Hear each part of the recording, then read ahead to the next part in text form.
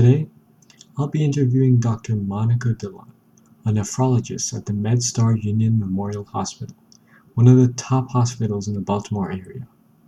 Dr. Dillon has 22 years of experience in her field, and her husband, Dr. Sean Dillon, is an experienced internist and also works at the MedStar Union Memorial Hospital. Hi, welcome to So You Want to Be a What? I'm Rohan. I'm Dr. Monica Dillon. So, Dr. Dillon, you work as a nephrologist, right? Yes, I do. I work as a nephrologist in Maryland. So, what exactly is a nephrologist? Nephrology actually is a specialty of medicine that deals with the study of the kidneys. We deal with specifically the normal kidney function and kidneys that have been diseased. So I deal basically with the preservation of the kidney health, the treatment of kidney disease, with diet, with medications. I even provide dialysis to my patients when they have what's called end-stage renal disease. And eventually, when these patients get kidney transplant, I take care of them post-transplant. So you're more focused on the clinical aspect than the research aspect? So I do actually, to be honest, I work part-time. Part-time in a sense that I do clinical, obviously outpatient. Then I also work with the residents, so I'm academic, and I do some 10% of the research on the side. hmm So what's it like being a nephrologist? What did your normal day look like before COVID? So, you know what, the life of a nephrologist, I can say, could be chaotic, could be sometimes hectic. It actually varies greatly from day to day, but I do provide care in a hospital. I provide care in outpatient practice. I also take care of the patient on dialysis. I see them at the dialysis clinic. I go to the nursing home for the patients that cannot come to me to see me in the office.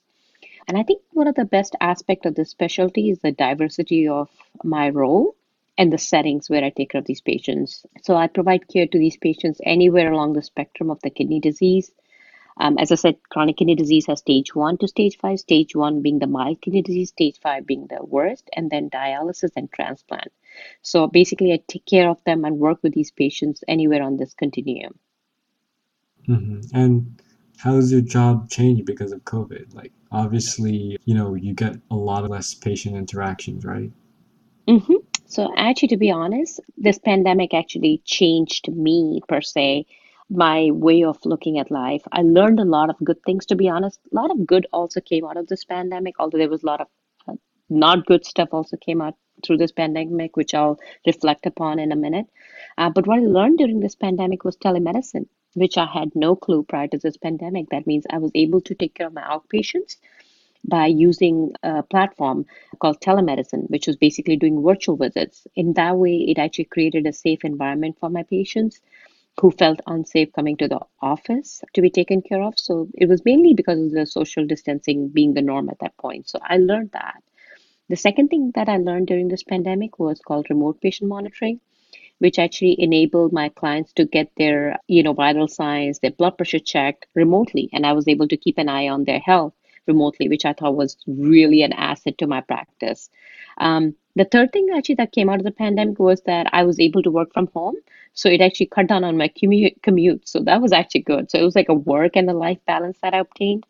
But the negative aspect of my COVID pandemic was where I had to actually go in the hospital quite a bit because there were a lot of critically ill patients that got admitted during the pandemic with COVID and kidney failure. So they had to go in the middle of the night to dialyze them.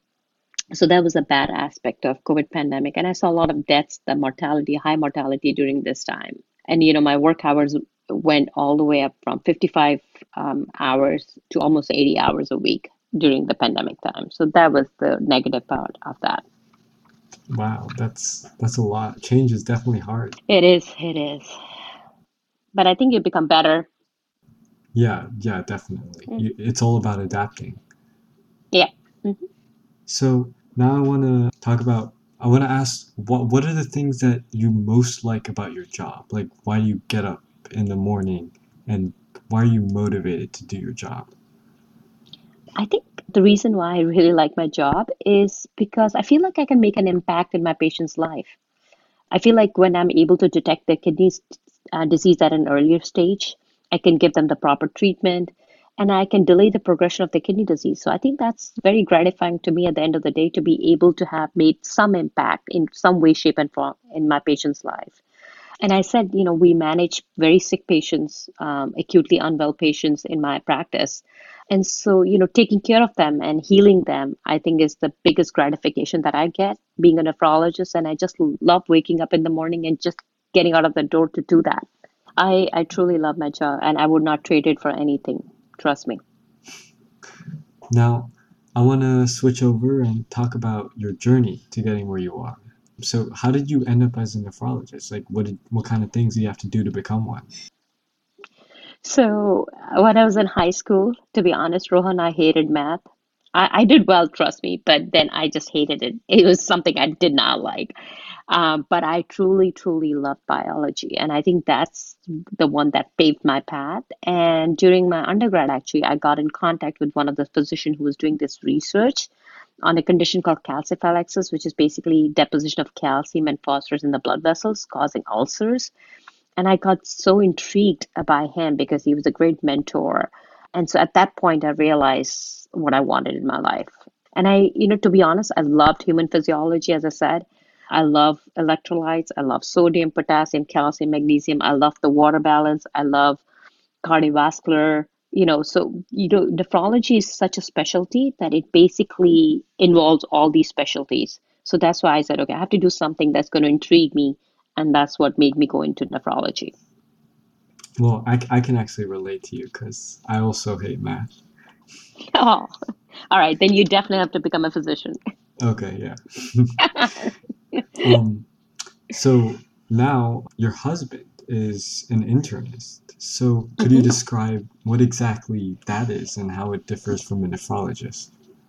So basically, internal medicine is like he's basically taking care of your whole body from your head to the toe, right? So he takes care of everything. But at some point, he needs some extra help.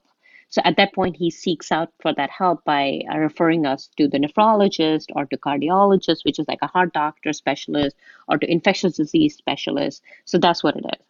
So all of us actually, believe it or not, 80% of the specialties, you have to do internal medicine as a core. And after that, you can decide if you want to specialize in something that you really are passionate about.